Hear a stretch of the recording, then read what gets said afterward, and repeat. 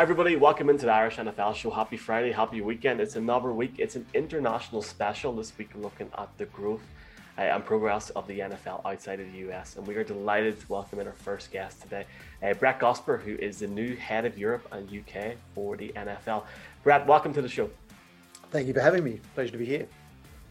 Great to have you on, Brett. Now, we ask everybody this, and you are no exception. So before we start the football talk and just about your career, have you any affinity to Ireland? Have you any Irish heritage yourself? I've a huge affinity. For a start, I've been working there in the office at World Rugby, which is based in Dublin for the last nearly 9 years.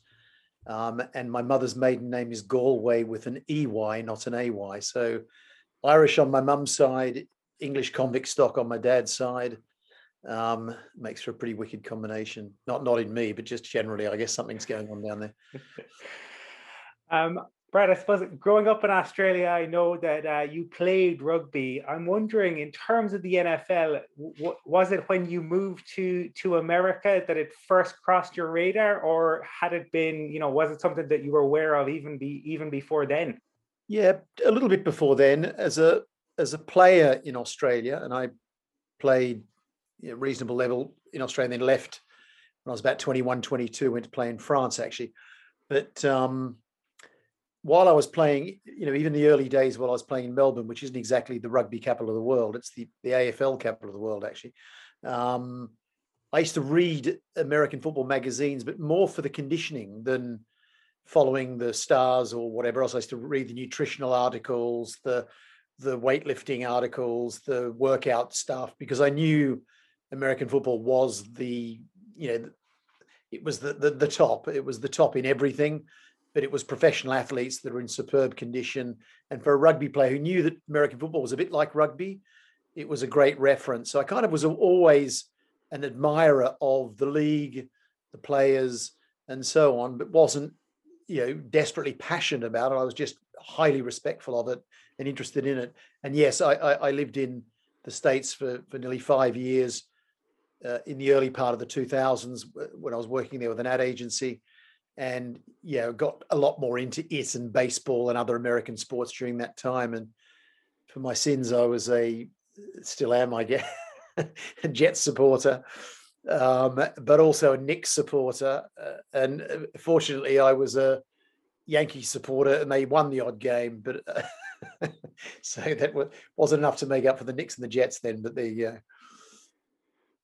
Brett, you joined the NFL in Europe at such a fascinating period. The expansion of the game over the last decade, I suppose the establishment of the international series. Just your goals in terms of how you feel the role progressing and what you're looking forward to most, and what are the challenges ahead?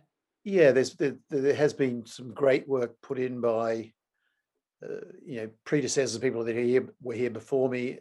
Alistair Kirkwood, who was managing director of the UK, Mark Waller International. All of these people, put in some big yards to make London, a success story. The games in London and other aspects of NFL to grow the sport. But I guess even me being appointed, even people coming after someone for this role, not me specifically, but actually, advertising and wanting someone to come in to run Europe is already an indication of the ambitions that they have. To extend that success beyond just the UK and build the potential of NFL across Europe, where there is so much potential and already, quite significant fan growth in recent years. So that particularly means Germany. That's probably in many ways a bigger market than the United Kingdom on most criteria, other than probably broadcast revenue, but fan sizes, 19 plus million.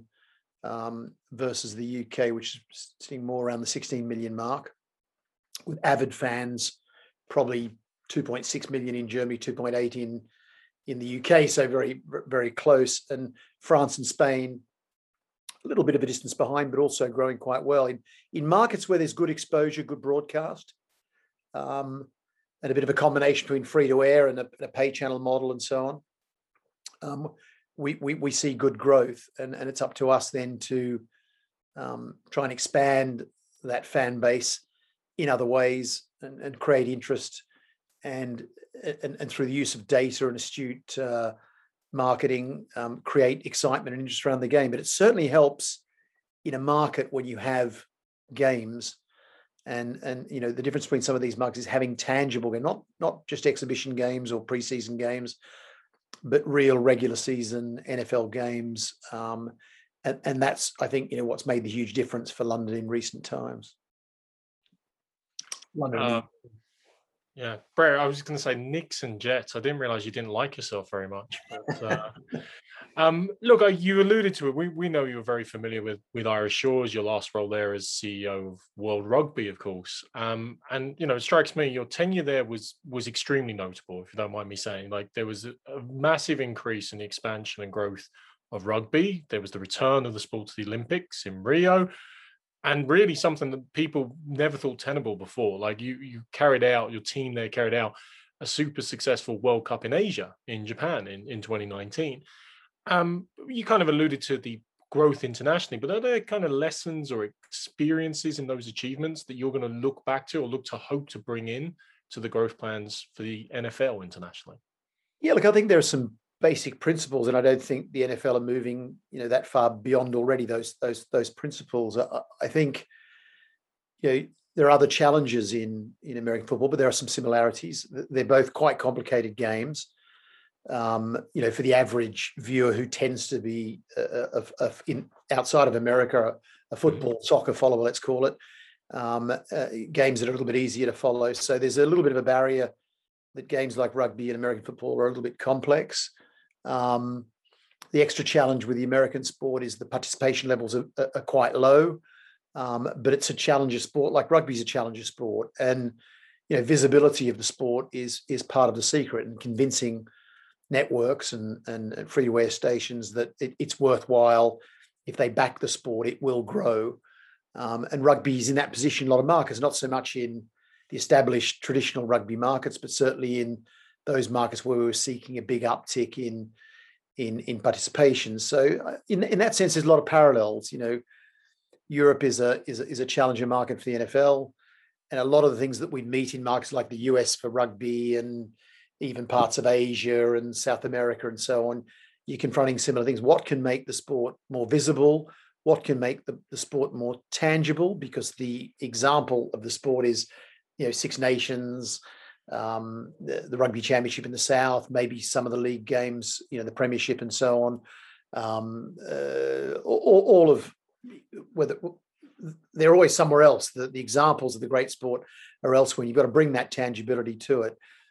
Participation is important. Also, having some people that actually shine. We have a international player pathway program and an academy program in the UK where we don't just have UK students, but foreign students, that some of which have gone on to become notable NFL players and therefore create that sense of relevancy to a local market. And all of those things are very relevant. The other parallel is flag football is a strong development game, obviously, particularly in the United States, but for men and women. And the women's aspect of the game was another area in rugby that injected a huge amount of growth into the sport. The Olympic opportunity was very much showing women and girls that rugby was for them as well, both as spectators and as players. And flag can play that role also with American football. And there are some ambitions, and I'm trying to gauge that. There's certainly ambitions in certain quarters of the NFL that flag football could well be an Olympic sport, particularly potentially being one of those optional sports that the local organizer of the Olympics in 2028 in Los Angeles could opt to take flag as a sport, and then you build on that and hopefully stay with it. And the Olympics is a huge growth opportunity for any sport because it gives you incredible footprint exposure during the week or two that you're in the Olympics. But there's also extra funding coming in from National Olympic Committees and even the IOC Solidarity. You're also on scholarship lists and school curriculum automatically if you're an Olympic sport in so many countries around the world. And finally, you get to talk to governments. I mean, when rugby became an Olympic sport, you go to China, go to Russia, and you will meet with the Minister of Sport. If you're not an Olympic, and you can talk about, you know, we're lacking stadia here. How can we, you know, do more to get the sport into schools? How can we all of these conversations are very valid conversations when in Olympic sport. So, yes, long answer to which there are many parallels, I think, in the principles in approaching the growth of the sport. And of course, the difference is, in many ways, the NFL is a very focused organization commercially, and therefore very streamlined, and can make reasonably quick decisions on its own destiny, which is much harder in the World Rugby context, where you're gathering the different interests of those nations or groups of nations that may not want to move forward on some things that you wish to move forward on. So, and they both sports that have the unexpected, the shape of the ball and the uneven bounce and so on. But there seems to be a surprise. There used to be a surprise each week in the rugby world, and I'm discovering in the NFL there's some similarities in that sense too. You get a few surprises through media, through player behaviour, through events that happen, and those unexpected things that make the whole sports world quite interesting. That's the one thing that I find, Brett. Like people always say to me, "Oh, there's a 7-month off season." There's not. There's something going on, if not every day, every week. There is always something. But I guess going back to the whole Ireland aspect of it, the one thing that we're really good at is rugby, and we famously or infamously bid for a World Cup, and we fell short of it. But look, it's grand, as you know yourself, Brett. The inherent delights. It was an amazing bid, by the way. It was. Yeah.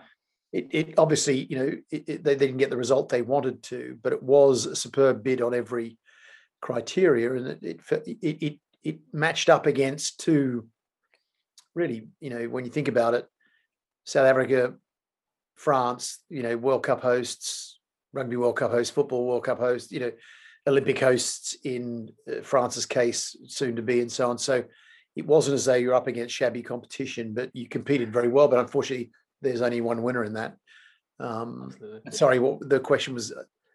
No, it's fine. I was just going to say, so basically today, actually, Brad, it was announced that Northwestern are playing Nebraska in college football in the Aviva. I know over here, as you know, we got the Aviva, we've got Croke Park. And look, and a lot of heritage between NFL owners and this island. Have you any tips on how we can maybe avoid the mistakes of the past for the Rugby World Cup and potentially host maybe down the stretch in the next few years?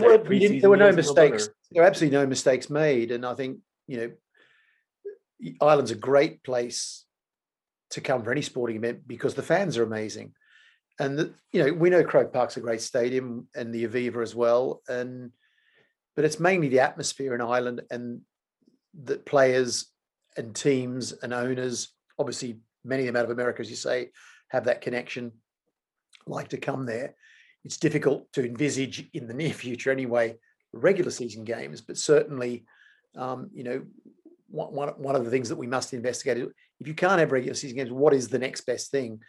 And there's a general belief that pre-season games, exhibition games, maybe not taken as seriously as they were, and so on, and maybe that needs further exploration. But I certainly don't think Ireland has any issues or worries around hosting big sporting events of any code, frankly, because people like to come to Ireland and people know how well they're received there. Brett, we know about your amazing business pedigree. We've spoken about your time with World Rugby. You were telling us that your first day on the job, though, was at the Super Bowl, and talk about the razzmatazz, the glitz and glamour. Tom Brady gets another trophy. Just interested in hearing your thoughts on that experience, and I suppose your first couple of months on the job. Yeah, well, it was a fantastic experience. It was literally my first day on the job. I had to spend 7 days in a hotel room with food passed under the door as a sort of quarantine, and they had a bubble system after that you came out into, and I emerged the day of the Super Bowl. And they invested a huge amount of money in tracking and tracing and all the protocols around the players, and it was actually, that in itself was just extraordinary to see people wearing RFID devices that if you got in a lift with someone else, it would beep if you got too close to them. And it was incredibly sophisticated. And in the end of the day, they didn't lose one game in their season because they managed COVID so brilliantly. And against all odds, they put on a full season, which was great to admire. And when I was at the Super Bowl, I could see why that was the case, because the sophisticated protocols and the efforts that went into it were, incredible. But yeah, one of those great moments, obviously, the whole Tom Brady, result and the build up and the hype was fantastic. You had the two quarterbacks of contrasting styles. Buccaneers perhaps didn't have the outing that I've liked. Sorry, Tampa Bay had the outing that they wanted to have.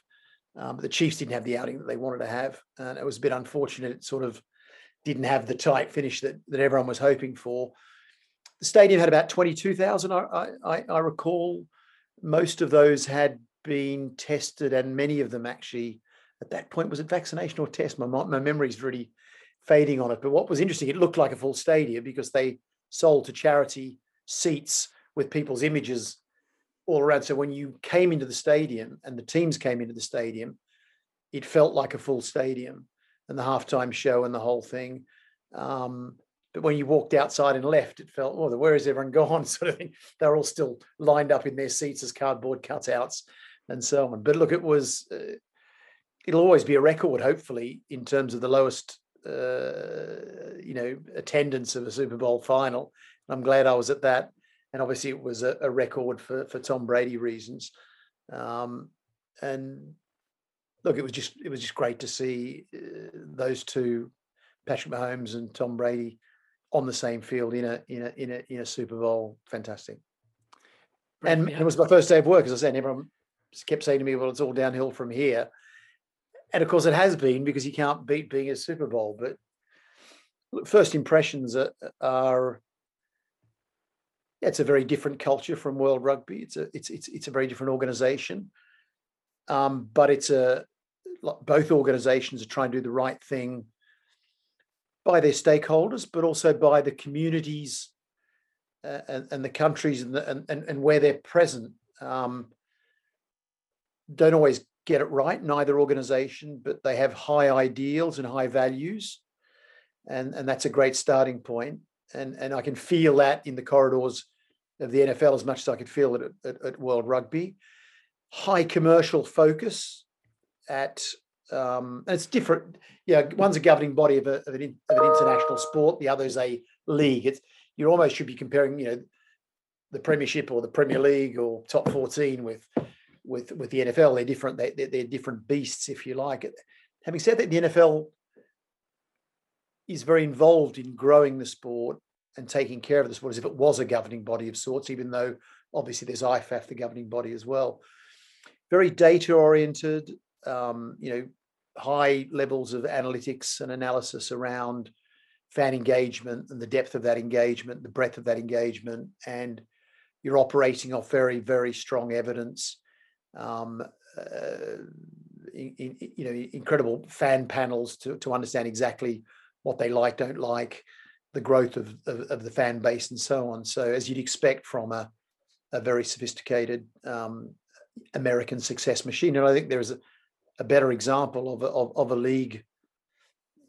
Well, this is the first league I worked for, but I've always from the outside thought it was, really the reference in the league. I mean, it is the most watched. If America's the reference in sports marketing and the sports business, well, this is the most valuable league, the most watched league, and 17 of the top 20 television rating programs of the last 10 years in America have been NFL games, and that kind of strength and success is for a reason. Brett, we had the schedule released last week, and obviously huge focus on the London games. And whilst the Falcons announced in advance they were coming, there was a lot of speculation about who the opponents would be and what other games were coming on the top of that game. Just in the end, the four teams that are coming are predominantly East Coast based. They play majority of their games on the East Coast of the States. Was that in the forefront of the thinking in terms of the travel and I suppose with the pandemic, just making sure they were at ease with those teams coming? No, look, it wasn't. It just turned out that way. In a way, they were the teams that wanted to come to re-engage with the fan base and so on. Falcons and Jags were the hosts. They were named reasonably early. It's true that Atlanta got out of the gates a bit quick with the PR. But that's fine. It's great to have them over here. The Jags obviously have a good connection and relationship with their fan base on this side, having played. This is their 8th or 9th time from memory. So those matchups are good matchups. We've got really good indication of, almost 3 times as much registered interest than we had in this first day versus other first days in the past. So those who think people are sort of gingerly coming back to stadia, it seems there's a real appetite to return to the atmosphere of a stadium and so on. And of course, with the Jags, you've got the first draft pick, Trevor Lawrence. Seemed to be, and must be tough pressure for him, but once in a generation player. That'll be great to watch. Miami's strong support in the United Kingdom. So no, these will be great games.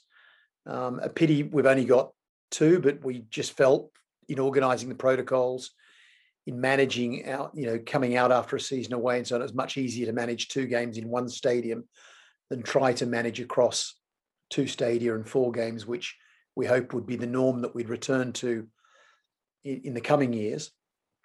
So it sort of simplifies things a little bit. And of course, we can't, completely guarantee that stadia will be full by the time October 10 and 17 come around, but we're confident that we'll get full stadia by then. But this pandemic's thrown up a lot of surprises, obviously, for all of us. And things have happened much more slowly than we ever envisaged in the beginning. So we just have to monitor things as we go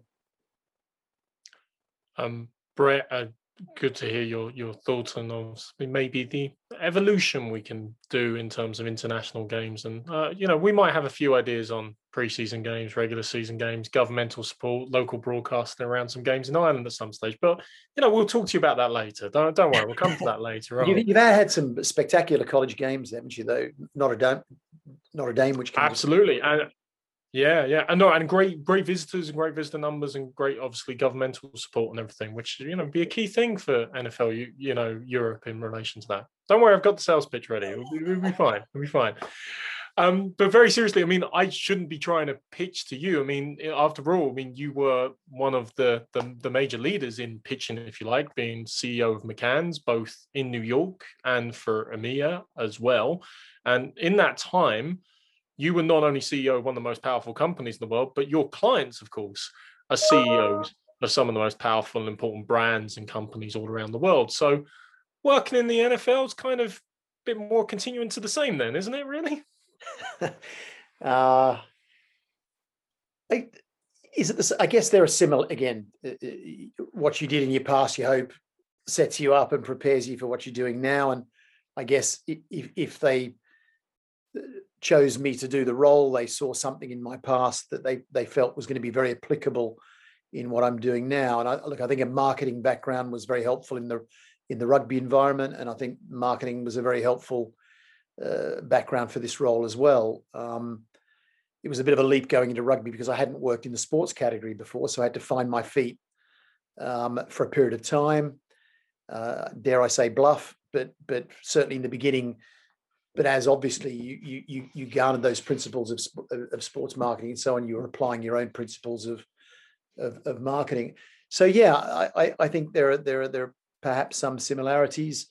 Obviously, there are some high level relationships, whether it be with brands, football club owners, committee members, as there was in World Rugby, understanding what's important to a fan base, always seeing things through the eyes of, when you're in advertising, it's called a consumer. When you're in the sports business, it's a fan. And they're not exactly the same. A fan is kind of a consumer with a huge passion. There are consumers with products that have a passion about the products, but most often they're a little bit indifferent, looking to be seduced a little bit and moved over the edge to go with that brand rather than this brand or the other brand. Whereas fans are almost religious in their following of their product, let's call it, and so therefore it's slightly different. But always seeing things through the eyes of the fan or the consumer is a very important thing. I think club owners understand that and see that and feel that, and also to understand, what are the business issues. And I think my experience working with clients and always trying to understand, what was their business model and how could marketing communication help it is good helpful background. But then there are other backgrounds that would also equally bring something else to the party. But I was happy with the training I got in advertising to come in to the sports world, and so I was fortunate. Brett, look, you're a guy sort of new into this role. You must be very busy. I know ourselves, fans in Ireland and the UK and Europe, they definitely appreciate your time today. A couple of things. We'd like to invite you to our live show on the 9th of October in London. Don't know where it's going to be at yet, but we will let you know if you're in for the game. And finally, we will see you in LA in February. And thank you very much for your time, man. It's been massively appreciated, and hopefully chat to you again soon. It's a great pleasure. Anytime. Our second guest on the Irish NFL show this Friday night is none other than the Vice President in International Marketing and Fan Development for the NFL, Henry Hodgson, over in Los Angeles, home of the next Super Bowl. Henry, thank you very much for joining us. Thank you very much for having me. It's great to see all you guys. Great to chat to you again, Henry. Henry, look, we ask everybody this question, and you're no different. Have you any affinity to Ireland? Have you any family from Ireland or anything? I don't have family from Ireland, but I obviously am from the UK originally. And one of my favorite things every year after the international games in London when they first started out. So I was in the NFL office in London from 2003 to 2010. But I made a point, because it was a kind of crazy journey up to the London games, and very small team. And so by the end of it, you felt like once the game had kicked off, you were ready to take a nap. And so the week afterwards, I always took a vacation in Ireland, because I love Ireland, and I loved, there's nothing to me, and maybe you guys are bored of it, but at the time, and I definitely actually feel the craving now. The sort of late autumn, early winter in Ireland is a wonderful place to be, because there's no guilt felt if you want to spend the entire day in a pub with the rain lashing down on the window, and just sort of have a nice time. So that was always, for 3 or 4 years, that was definitely something I always did at that time of year. So I'm a huge fan of Ireland, love the countryside there, and great to be talking to you guys. Well, we're doing a meetup for week 2, Henry. So, that's that in that kind of autumn period. So if you want to relive that period, come on over for the meetup in week 2. We'd be delighted. I'm down for it. I appreciate the invite. If I can get there, I will do. One time I went, actually, just on those notes, because I just forgot about it, but I went to a pub in a place called Baltimore in Ireland. Yeah. And I walked in, not knowing that this was what I was going to get, and walked into this pub, and it was sort of Ravens themed stuff, or not all over the place, but there certainly was some in there. So I was like, wow, what have I walked into? I was trying to escape from the NFL for a week in Ireland, and instead I've found even more. Yeah, we're down in beautiful West Cork, I imagine. That's a great part of the world. Yeah, exactly. I'm from Cork originally, so I know Baltimore well. But you have a long history with the league. I know that you were first a fan because of the Channel 4 coverage. Your dad, I think, had been in the US, and he was a Dolphins fan. You worked with, you interned with, I think, which involved going to Germany. You were with the Monarchs, looking after William the Refrigerator Perry. Can you talk us through, because it's a fascinating journey, and we have a bit of time, so I'd love to hear about your journey into football fandom, right through to being the VP for international marketing and fan development. Okay, well, yeah, it is a long journey, and I'm glad you've heard some of it already, because you've definitely done a good job of summarizing it there. I'll try to make it quick and not too boring. But it's funny. It sounds like a journey, but at the time it was, there wasn't.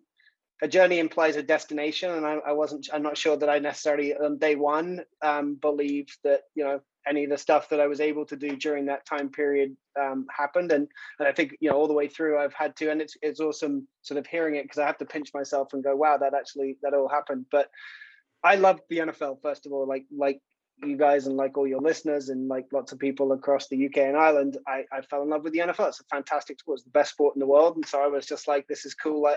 I like watching it. And then I think there came a point in my life where perhaps the realization had set in that I wasn't going to be very good at something that I didn't have a real passion for. And so when I was in school, we had to go off and do some work experience. And I was like, well, look, why wouldn't I try and do something that I'm really into rather than just go and do something for the sake of it I think we had to go and do something for a week. So I wrote to the NFL that just had opened an office in London.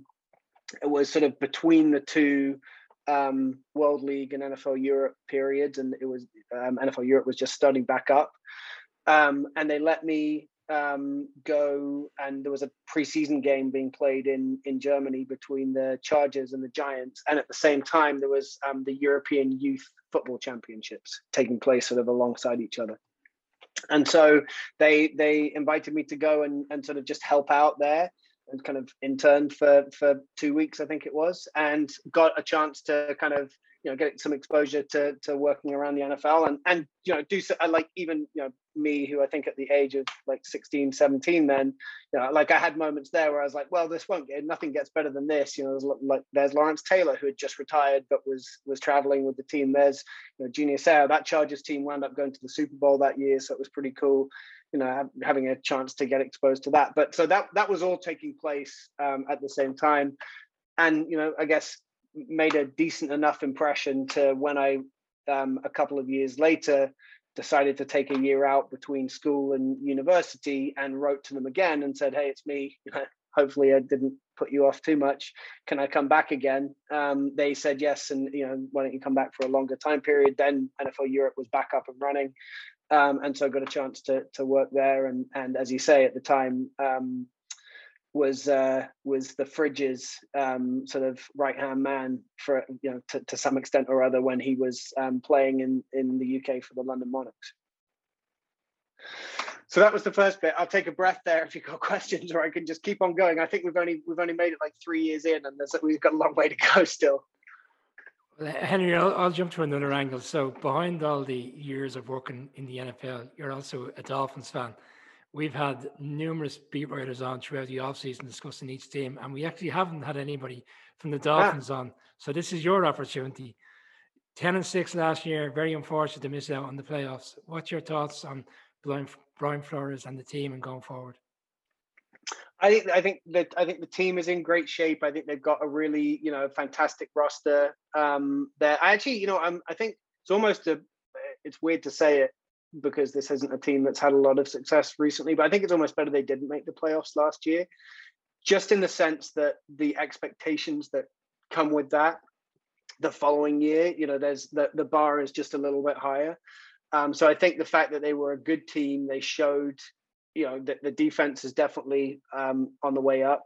That Tua was, I think, has been pretty unfairly criticized during the offseason, and actually, for a rookie quarterback, and at least in the way that we used to judge rookie quarterbacks, had the type of season that you'd expect him to have, some high points, some low points, but a really difficult season to gel with your roster, to understand your teammates, to get better from the injury that he'd taken in his final season at Alabama. So I'm excited. I think that it's a really strong roster. They've drafted really well the last couple of years. It feels like they have the nucleus of a team that this year does deserve to be in the playoffs, and the expectations that come after that should be getting higher and higher. But fingers crossed, touch wood. I've definitely lived through some down years with the Dolphins, having fallen in love with them in the early 80s as a Marino fan. I've gone through some bad times, but this, if I'm really honest, I think with since Dan Marino retired, this is probably the most optimism I've had about the team. Henry, I'm a Pats fan. I can empathise. I mean, you're there saying it's probably a good thing they didn't make the playoffs. And as a Pats fan, it gets a bit boring. So good thing. Oh yeah. Last year, give it a break. Give it a break. Give it a break, exactly. But no, on a bit more of a serious note, like obviously loads of people listening are kind of like, geez, I'd love to work in the NFL. I love that sport and everything. And you've just explained to everyone that, well, basically you had to start at 16 and then it all comes full circle and comes through. But fast forwarding a bit, obviously, you've evolved your career, as you said, first of all with NFL UK, and now the VP of International Marketing and Fan Development. In that role, I'm going to say, and I'm going to take it with the European angle, obviously, that international games for the past number of years, obviously until this year, have just meant London, they've met Wembley, obviously Twickenham and Tottenham are in that mix now. And there probably has been a bit of, criticism, I would say, on social media, somewhat unfairly, that all the NFL is focused on is London and the UK in that regard. But of course, the last year now, very clear, like the international scope in Mexico and Canada has always been wider. The international scope in Europe with Germany and everything is very much wider. And of course, you've been dealing with COVID, events and everything else has been difficult to manage. I wonder, could you take us through and take kind of the European, the Irish, the UK fan base a little bit through maybe some of the plans, some of the things you're thinking about and evolving, hopefully through the 21 season, as we hopefully get back to increased normality for everyone around the world? Yeah, sure. It's a great question. I guess, Mark, just first to sort of clarify, for us, international, definitely, as much as possible is the whole world. But the truth and the reality is that it's probably 6 markets primarily. So Canada and Mexico, and I guess the one point you missed there is that we have played games in Mexico for the last, on and off for the last 5 years, with a couple of exceptions. Unfortunately, we weren't able to last year, and we're not going to be able to this year because, as you know, that the COVID situation there is a little bit worse than it is in Europe. But we definitely, hope to be able to do that in the future. So Canada and Mexico, obviously also have the benefit of bordering with the US, bit more familiarity with the sport of football. Canada speaks the same language, or at least they'd say maybe it's not quite the same language, but mostly. They also have the big benefit of the time zones working well for them, which is for you guys, obviously, painfully aware probably at some points during the season that primetime football in the US is not exactly primetime for Europe. But that definitely helps us grow those markets. Then Europe, you're absolutely right. It's UK and Ireland, I'll say, together. And you guys, obviously, a lot of the marketing that's done in the UK specifically, obviously, falls out into Ireland and helps with the fan growth there. We then have Germany, where we've spent a lot of time over the last few years, and I think anyone who's followed the sport in Europe for some time will obviously be aware of NFL Europe, be aware of what was there before. When NFL Europe shut down, we sort of walked away from a big fan base that had been incredibly well served by NFL Europe and had events and had grown a lot of fandom. And the NFL, there was just a void, there was a vacuum, and it was like a market that had actually quite a lot of money in marketing and a lot of thought and dedication put into it. And then we just exited and put all the eggs in London, games in London.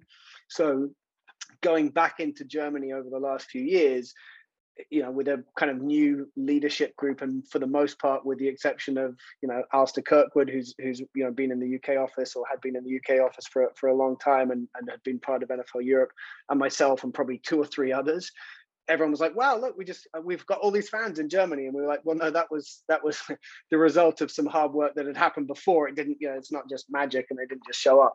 But the good news is that, the next generation of fans have come through there. And so we've really seen a lot of momentum in Germany. And I think there'll be some, hopefully Germany will become more and more of an opportunity for the NFL to grow and maybe even play games in that market in the future. And then 2 other countries we spend a lot of time and effort on are China and Brazil. So both really big opportunities in terms of the population. I think in China's case, the NFL football is American football is a very foreign sport. So one of the things we're trying to do is educate and engage the sort of sports fan base there to help them understand what this sport is. And then Brazil is like a sports crazy market.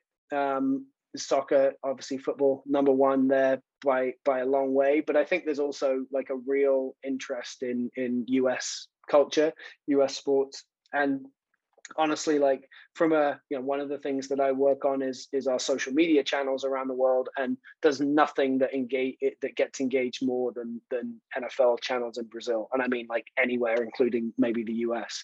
Like the amount of engagement and passion that the Brazilian NFL fans have for the sport is really cool. So those are the markets we're most focused on. There are other places in Europe, especially, I think France and Spain have had a lot of attention, Japan, Australia. But those, when we talk about kind of the world and how do we expand around the world, those are really the 6 countries that we spend the most time on. I'm not sure if I've gone off on a complete tangent there, but but that was my attempt at answering your question, Mark. No, it's all good. And look, in Germany, I was thinking when you were saying it, you've had some great success stories. Talk about Bjorn Werner, Sebastian Vollmer, like there are homegrown heroes, like even in the UK. Your guy Jakob Johnson. Yeah, Jakob Johnson, absolutely. Yep. You know, who's played fullback for the Pats and is still there in the IPP and everything, which is great. You know, we've got a few Irish players that might be able to play. I mean, like, you think Tom Brady's a story, Henry. Wait till you meet the oldest wide receiver ever to play the game. Brian O'Leary definitely could do a job for the Jets. I'm sure. I was going to say Dean Rock as a kicker, Mark, but Brian as a... Brian, so that's your thing. Are you coming to an IPP tryout? I think we may be having an international player combine actually in the UK at some point later this year. So if you think the international player pathway program is for you, you never know, that could be a spot there. Henry, I'll kill the conversation there. I've hung up the cleats. I'm 43 now, so. You look like you could still go. I'm no Tom Brady. Let's put it like that. Henry, I'm actually gonna shift it back to almost like your journey to now. Like, but I mean, like, just in terms of what Mark said there, it is incredible to see the growth around the world. Like, I mean, we're quite lucky today. It was announced Northwestern, apologies, and Nebraska are playing in the Aviva. Please God, next year. So it's growing. It's great to see it growing. Oh, that's awesome! I didn't see that. Congratulations. That's exciting. I mean, I went to one game in Ireland when the Bears and Steelers played each other, and it was amazing. We can definitely, we will happily do it again, Henry, at some point, and we will see the crack there.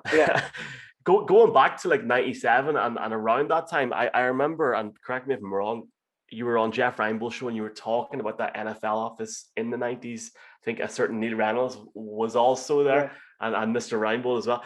Just for people watching, I guess, in Ireland and the UK, what was that like at the time? And like, just looking back on it now, it must have been like just crazy to think now, just to see where everyone's went. Yeah, it was cool. So it wasn't the 90s quite. We'd made it past the millennium at that point. I think.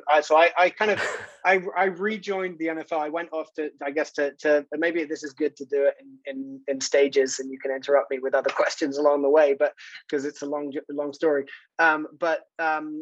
So I went off to university, and then after university got another job, and then stayed in touch with a lot of people in the UK office or in the London office that I'd been working with the anticipation that like at some point something would happen that would help me get back there, and thankfully they did, and so in 2003 I rejoined the NFL in London, and was responsible for sort of some combination of PR, running the NFL Europe website, so all the club or the NFL Europe team's website, and other bits and pieces. And I think the truth is it was a relatively small office, and everyone kind of did a lot of everything.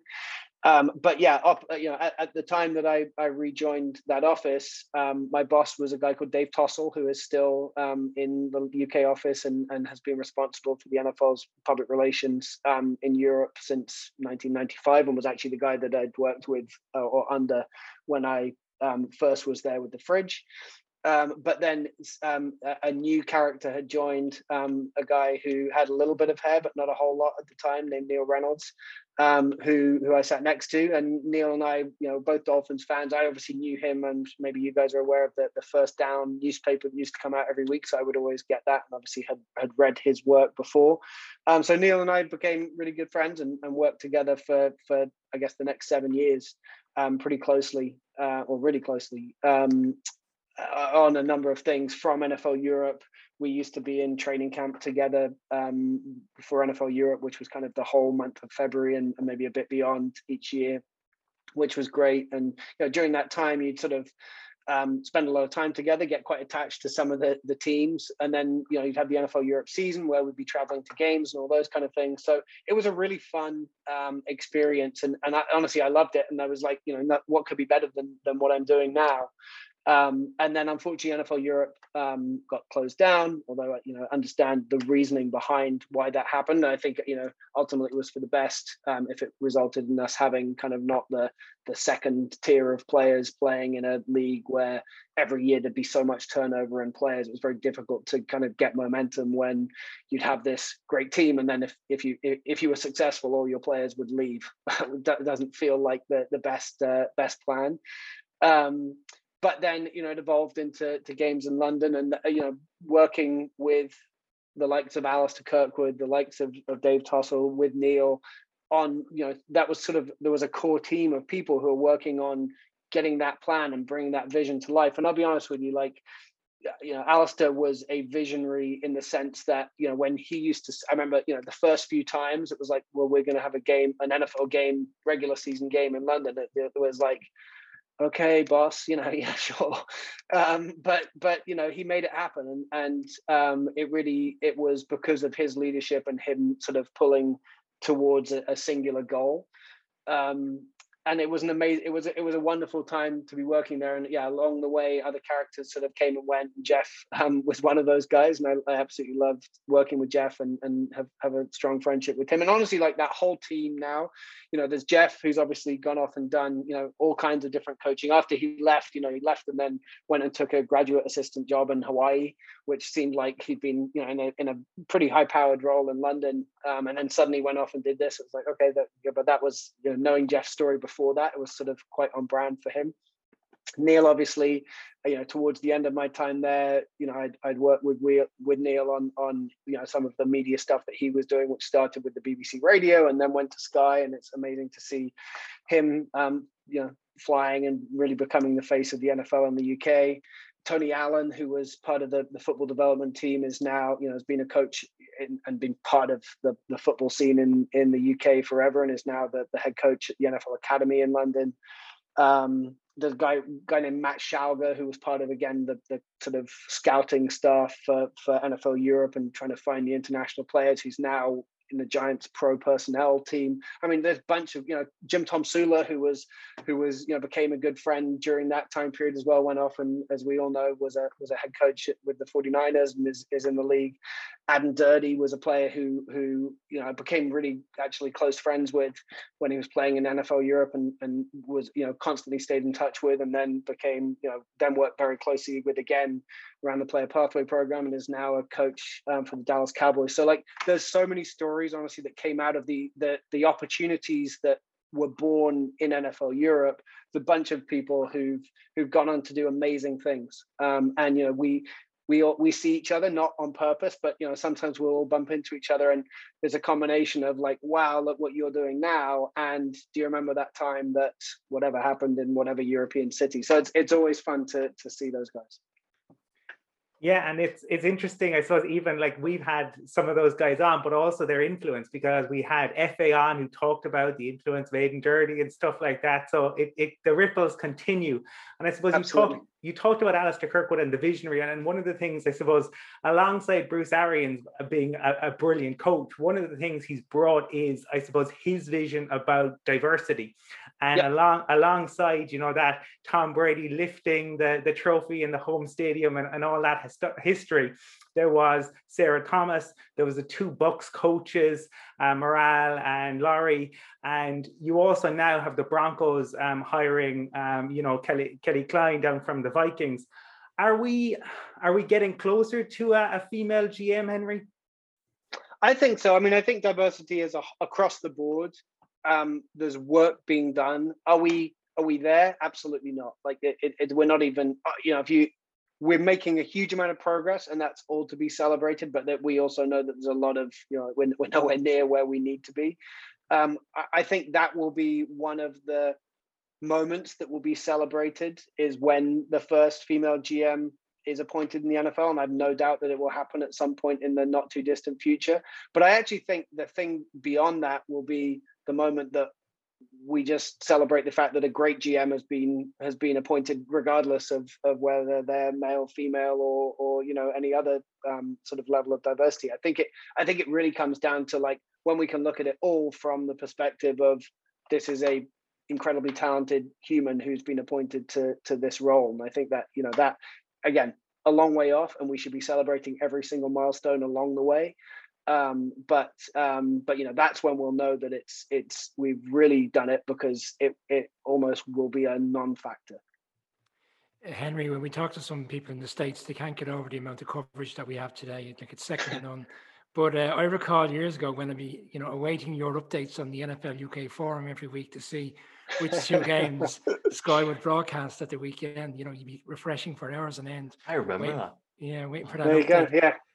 Henry, you touched on the passion for the NFL, and obviously you said from a very young age you wanted to make sure you got a job that was, I suppose, convenient and suits the passion that you had for the sport.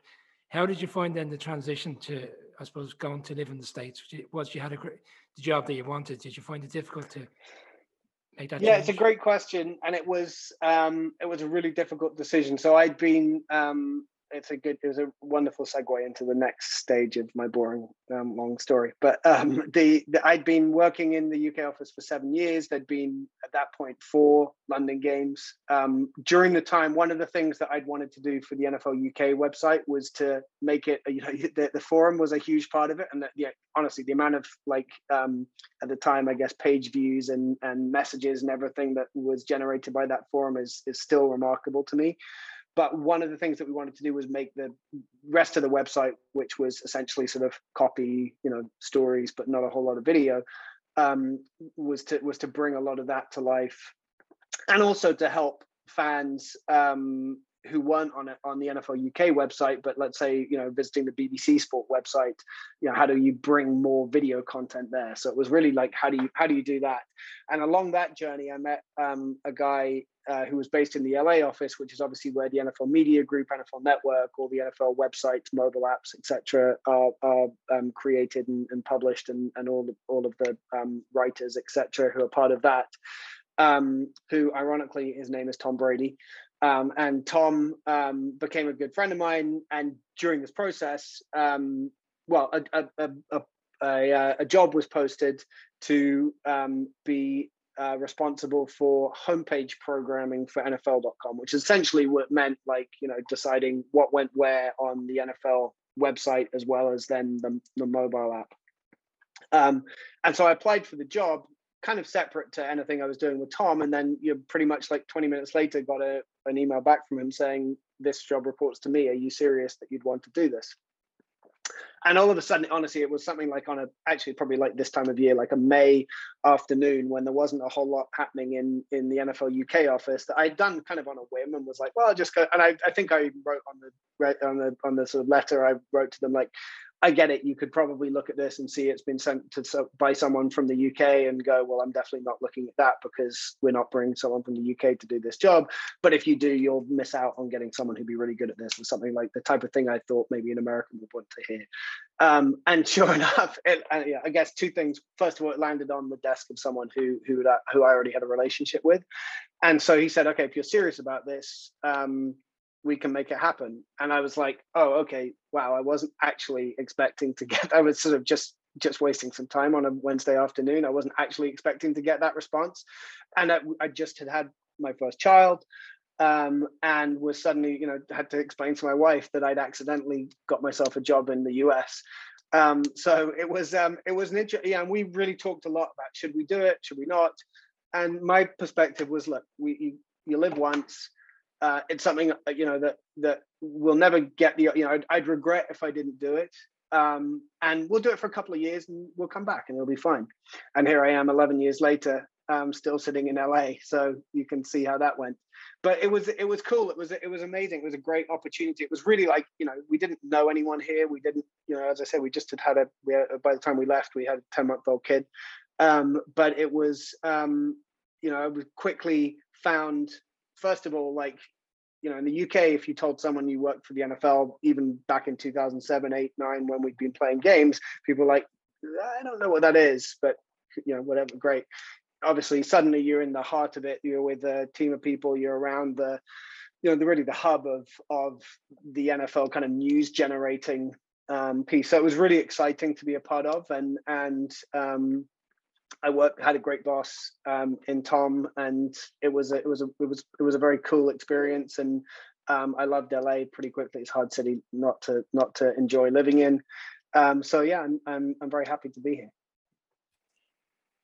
Henry, just looping back to the question, the point about diversity, on behalf of Raiders fans around the world, I feel like I have to correct you all and emphasize Amy Trask, guys, the first female CEO of the Raiders. True. You're absolutely right. Yeah. Deserves to be mentioned and flagged, is all I say. For but, sure. Henry, continuing on what you were saying there, and you rightfully flag Alistair Kirkwood's vision and that capability, and we've on the show applauded Roger Goodell's vision this year, obviously, and hey, we can still have a 256 game schedule, and we are going to do this. And a massive credit to the NFL in delivering that.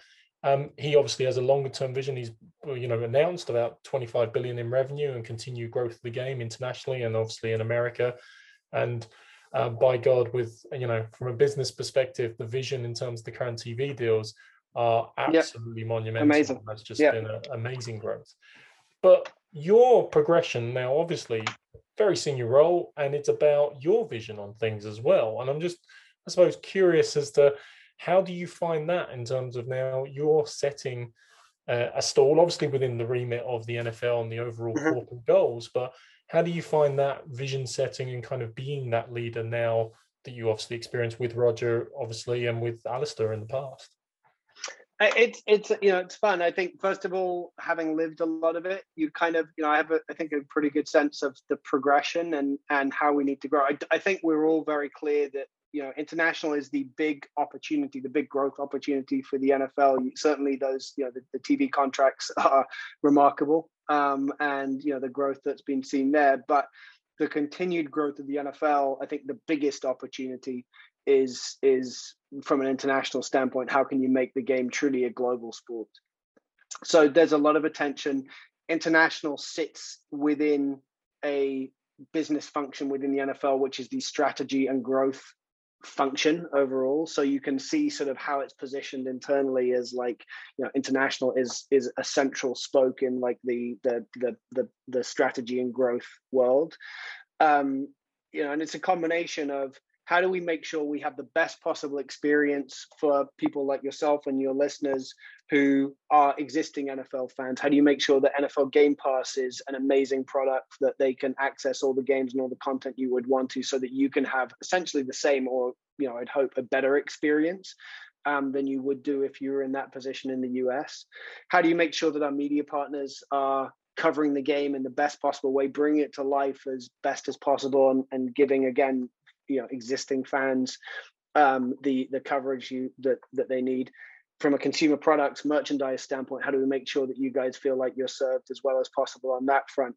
All of the things that you would get that would engage you as a fan in the US, how do we make that as good or better for our fans globally? And that's a big thing to do, because it means partnering with a lot of people who can give us that reach globally, and it's aspirational, but that's what we want to get to, is really make it so that you guys, who are as passionate as any fan sitting in LA or any other part of the US and want to consume the NFL in any different way that you can do it in as convenient as possible.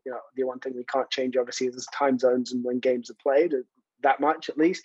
But all of those things we can do as much as we possibly can do. So that's one part of it, I think. Then the other bit is, and I think it can sometimes, it's certainly going back to those NFL UK forums, actually, there's a little bit of a, and this is true across the world, certainly not just in the UK, that there's we're existing fans. We don't need to see all that, we don't need to keep hearing about who the local heroes are, or we don't need to keep, having the rules spoon fed to us or whatever else.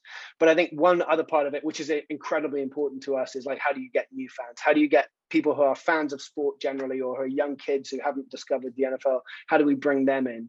And some of that is kind of making the sport a bit more basic, because again, I always liken it to, it's like an onion. You peel, the more you peel, the more you can discover about football and about the tactics and strategy, and then getting super into contracts or free agency rumors or all those mock drafts. You can keep on going, but at the outset, it is it looks weird.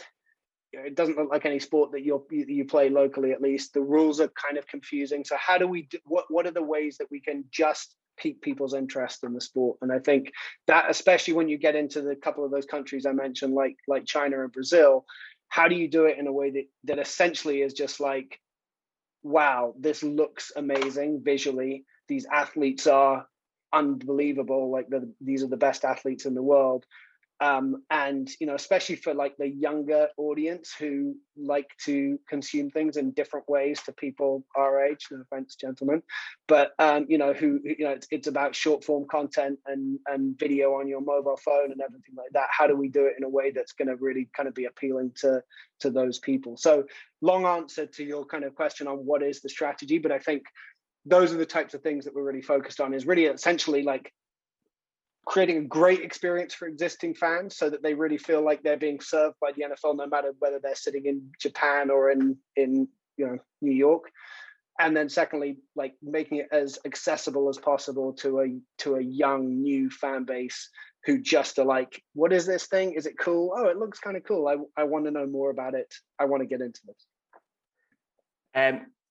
Yeah, completely agree. And Henry, look, it's been a very difficult year for all sports, not just the NFL with COVID.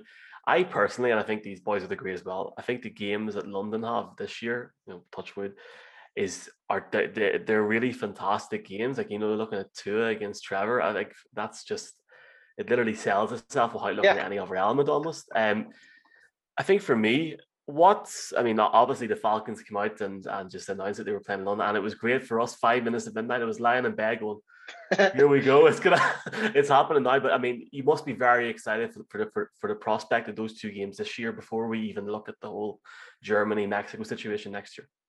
Yeah, really, like, I think, I'll be honest, when I first saw the games a few weeks ago, I was like, okay. And this was pre-draft, mind you. So, you know, like, it didn't blow me away. But then actually, as you got through the draft and you're like, okay, wow, look at the pieces that these teams added. Like, these are really exciting games. You know, the Falcons, I'm annoyed still with them because I really wanted the Dolphins to draft Kyle Pitts. But you know, that's a player that will be really exciting to see him playing in London. I think the Jets, it is hard for me to say anything too nice about the Jets, but as a Dolphins fan, but I would say that, you know, hopefully, you know, for the sake of that team and for their long-suffering fan base, they've found a quarterback now that they can get behind. I definitely believe in their head coach. I think Robert Saleh is going to be a really great hire for that team. And, you know, there's certainly a team that's on the up and up. So if you look at just the young pieces and sort of star players, you know, fingers crossed Julio is still with the Falcons at that point, or even tomorrow. But you know, that I think that's a game that it would be exciting for fans in the UK to say, wow, look at all the talent that's on that field.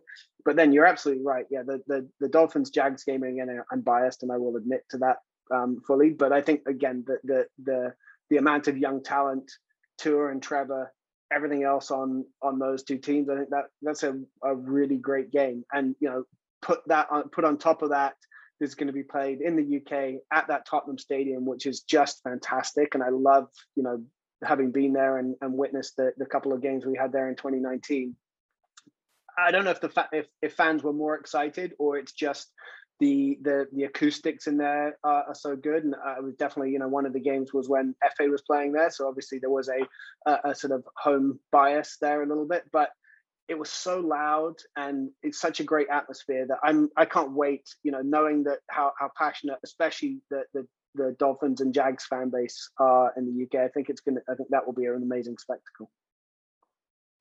Henry, I suppose it seems that this off season, almost more than any other, right? There have been so many different talking points. Be it Russell Wilson goes on Dan Patrick, Aaron Rodgers. We now have the Tebow Mania maybe returning down in Jacksonville. Okay. Is that the case that there's just more happening, or is this because of social media, or is this recency bias?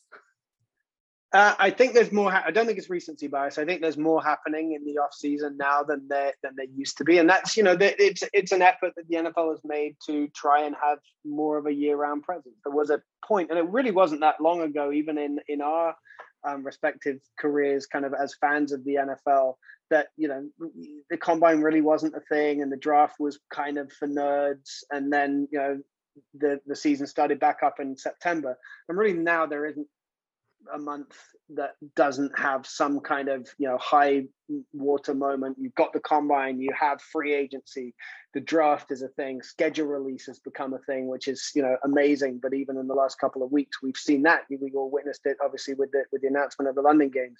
There's, maybe a small period, perhaps June doesn't have its thing, but then, then it's training camps and preseason and we're off again. I think I think social media and the fact that, athletes are now seen as celebrities as well and have these opportunities, more opportunities than they had in the past to just say things out loud on podcasts, on whatever, means that there's going to be inevitably more of these types of stories generated. But I definitely think that the era of the players having a little bit more power than they had before and being able to say things that then get reactions about, I want, a different experience or a different team or whatever. This is not a one-off. I think this is here to stay, and it'll be really interesting to see how much these quarterbacks actually are able to do the things that they'd like to be able to do. It's funny. I was talking to someone yesterday who's a really talented producer on the NFL Network features team, and she was saying, why would Aaron Rodgers go somewhere else? Because the Packers are, it's a good team. They've been to the NFC Championship game 2 years in a row. And I thought it was a really good point. It's like, is it just that Aaron Rodgers wants to be in the news at a time when, we spend a lot of time talking about Aaron Rodgers from September to February when he was the NFL MVP? And did he just feel like he wasn't getting enough coverage?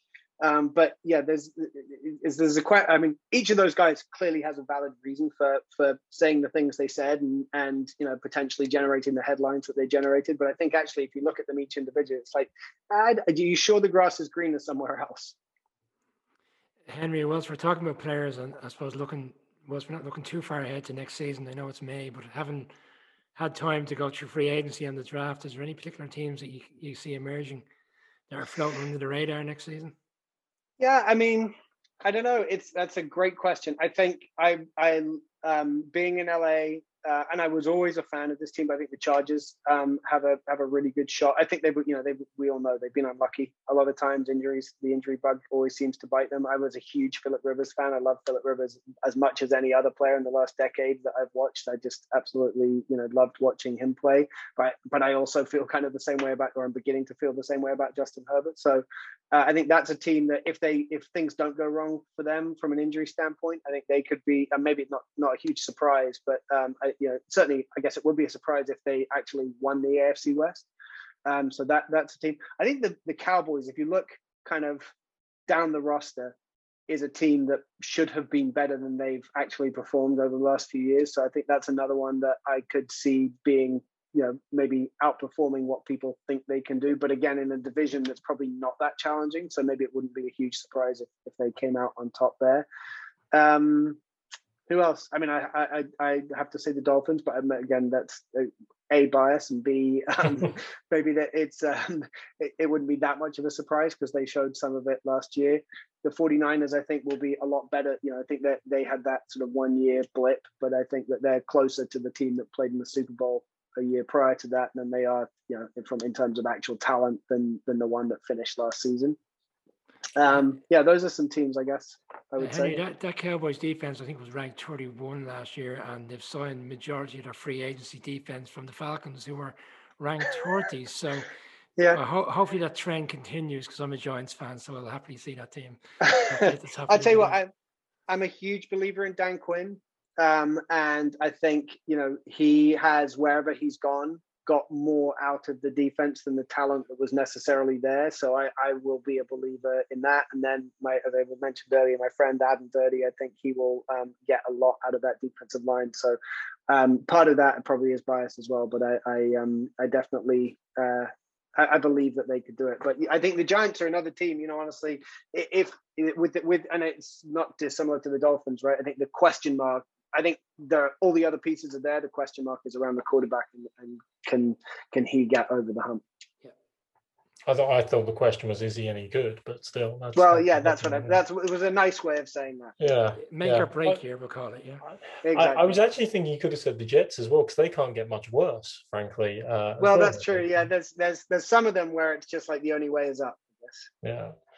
Henry, I loved actually you just bringing us through, if you like, the year, and we all think of that as well. Like, I mean, it is now a year of NFL coverage. There is no break. Like, even after we finished our draft show, we were like, oh, that's a break for a while. And we're like, well, actually, training camp isn't that far away now. Once we do training camp and rookie mini camp, etc. Yeah. Well, with all of that, even the NFL honors is actually, something that's quite funny, whether it's Peyton or Kevin Hart, I think, hosted one year and stuff, and you catch up with that. But still, with all of that, with the combine being something, the NFL honors, rookie minicamp, training camp, the whole shebang, the whole year-round thing, Pro Bowl is still something that desperately needs fixing. Any thoughts? I know we've done the skills challenge and things like that, but as a fan experience and thing, I think that's still something the NFL's trying to perfect. It's probably fair to say. I think the skills challenge, I think a lot of the experimentation that's been done around Pro Bowl is really fun. And I've been lucky enough to kind of be around it over the years. Like the player draft, the kind of player celebrity draft that took place was a very cool experience. I remember sitting literally in the middle of that. I probably shouldn't tell this story, but there was definitely all the players were all sitting there waiting to be drafted by the captains or whatever was going on, but the offensive line had all kind of hidden behind a curtain and had like 30 kegs of beer back there, and it was like we need to get these guys drafted pretty quickly before drafting them is not going to be a good idea for their respective teams. I probably shouldn't tell that story, but I actually honestly I think the skills challenge is amazing, and as someone with kids, putting that on, and my kids would rather honestly sometimes watch, they'll go back and watch the YouTube of like Jarvis Landry catching a ball being dropped by a helicopter or a drone or whatever from whatever height, like all of that stuff. I don't necessarily think the Pro Bowl is for football purists, and I don't think football purists should necessarily be looking for that. I think it's probably a great way, again, like I was saying, to bring new people into the sport, or at least to expose some of this stuff.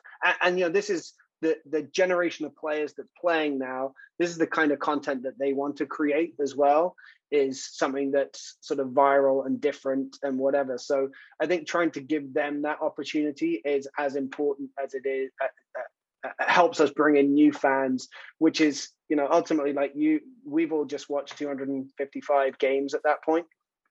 And do we really need the Pro Bowl to be like a serious football occasion, or can it be a fun celebration? Do we even need, I guess the bigger question is, do we even need to play a game? And could it just be the honor of having been selected by your peers and fans as one of the representatives of the two conferences, and then this kind of, event that takes place, but maybe not with a football game at the end of it? Yeah. Could you just get Andy Reid to do the kick, pass, punt challenge?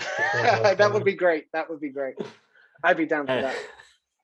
I would actually love number one against number two, winner gets first pick, as well as everything they got there. But Henry, last one from me. Colin was talking about a Dublin meetup. We got a Belfast meetup. We got a London meetup before the first game. Adam Rank has invited us to his vineyard, or some vineyard, before the Super Bowl. We're planning on going over. Vineyard? I did not know that. I know. Well, he said come over. We'll go to a vineyard, so I'm presuming that you'll be there as well. But we're definitely looking forward to that Super Bowl. I'm presuming, obviously, you're in LA. That's going to be a fantastic week for that city. It's really cool. So where I live, I literally, if I walk up the street, 200 yards, there's a hill, and I can see the stadium from there.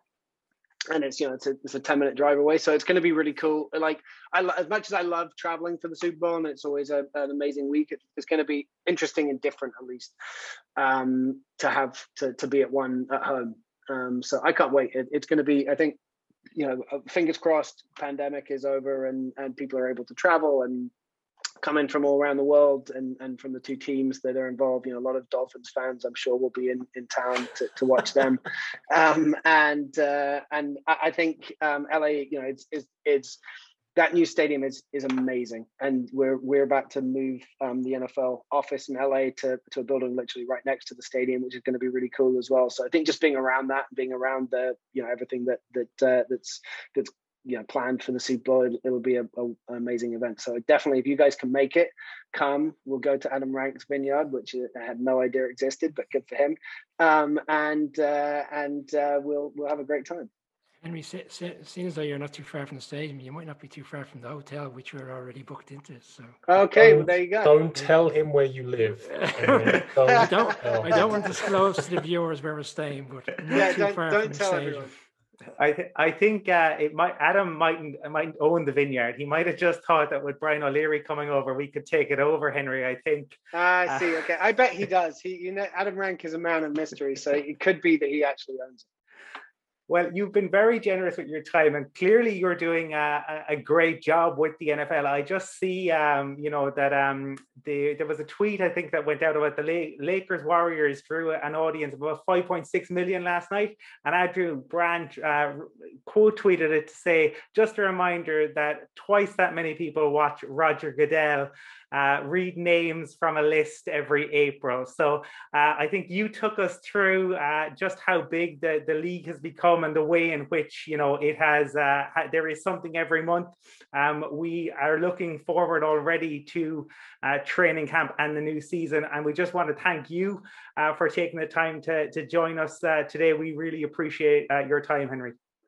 Well, thank you. And look, I mean, again, I think it was probably off air, but we were saying at the beginning, to draw the curtain back, it's now nearly 1 o'clock in the morning, I think, your time or whatever, and it is like the passion of the fans in the UK. And whenever I'm sitting here watching games that, by the way, the West Coast is a very convenient place to live when it comes to NFL games, because even the late games aren't very late. I always remember, what it's like to be a fan in the UK. And so, what you guys do, both in terms of just being fans and consuming the sport, but then also creating this and bringing new people into it and making the amazing content that you guys do to engage fans. This is what we're talking about. Like, it's not so much about, some of it is about the NFL doing it and bringing new fans in and doing stuff to engage fans. But then the stuff that I love, and I listen to all kinds of podcasts. I love podcasts, honestly, but I listen to all kinds of podcasts. The stuff I love is when it is fans doing it for themselves and doing it because they're passionate about it, because that's the real stuff. So thank you guys for everything that you do to help promote the NFL and bring it to the audience that you have in Ireland. Our final guest on our international special on the Irish NFL show, looking at the growth of the NFL both in the UK, Ireland, and Europe, and the rest of Europe, is Victor from NFL France. Victor, welcome to the show. Thank you for having me. Great to be here. And you can check out Victor's work at NFL France. Victor, I have been told that you have a small affinity to Ireland. Have you previously been in Dublin before?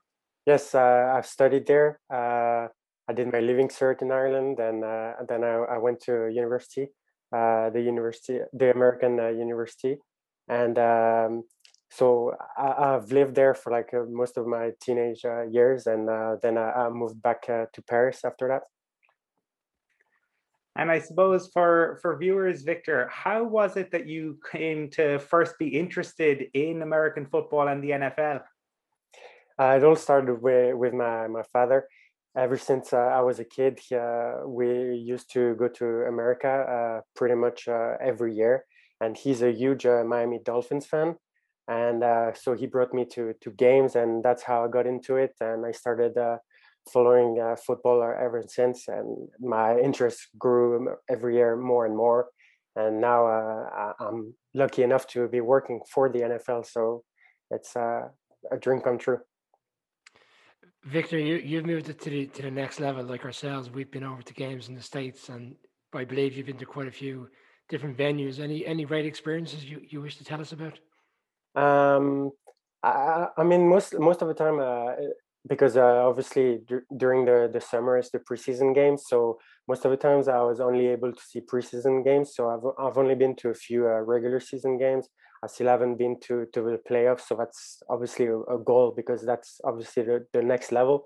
But the experience that I most look forward to is the Hall of Fame, because I've been there, and you can feel the atmosphere is just special there. Where you see all these legends, and it's just how they put an impact on the league and on us, because I went to the Dan Marino Hall of Fame, which is pretty much the reason why I got into it, because as I said, my father was a big Dolphins fan, and so that was like one of the big things for him, and for me as well.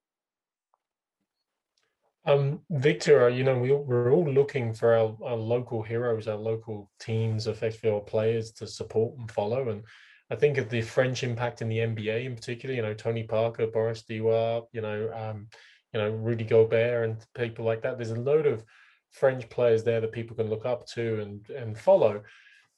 When it comes to the NFL, and I'm sure you're equally interested in maybe seeing French players through the college system or locally break through, how close do you feel, are there any prospects you're keeping your eye on in terms of French professionals that particularly might make it in the NFL and give people, the fans in France someone to follow closely as well? Unfortunately, it's a bit tough because it's kind of, we don't have like it's much easier for people to play basketball in France. We don't have like all the facilities, and obviously everything, we have to get the gear and everything else. So unfortunately there's not enough teams, and obviously as well the fact that the games are mostly during the night, so it's kind of hard for people to follow the season. And so obviously now it's getting bigger and bigger. From last year, the L'Équipe, which is like the biggest newspaper in France, bought the rights to broadcast the games in France. So that was like a massive thing. So obviously the interest is growing and growing, and hopefully with that people can get more interested and start trying to play themselves, and that will start to get the ball rolling. But there are a couple of names here and there. For example, this year at the International Pathway Program, there was a French player there. Unfortunately, he did not get selected, but that did get eyes on it, because people were like, oh, if he was able to get selected, maybe I can also start playing and maybe get myself noticed and maybe get to the NFL. So obviously it's obviously a small step, but it's going to get bigger and bigger like that for the years. Victor, at your time with NFL France and your time with being a French NFL fan, how have you found the development of the fans in France? Obviously, a country with a massive population, up there with the UK and Germany. Have you found there to be maybe a sizable growth over the last few seasons, or has it been different?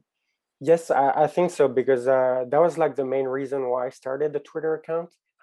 It was just, I have a friend of mine who is big into following basketball, and he saw that people would write about basketball in French, which was really not a big thing back then. And he told me, you really like the NFL, you should do the same for American football.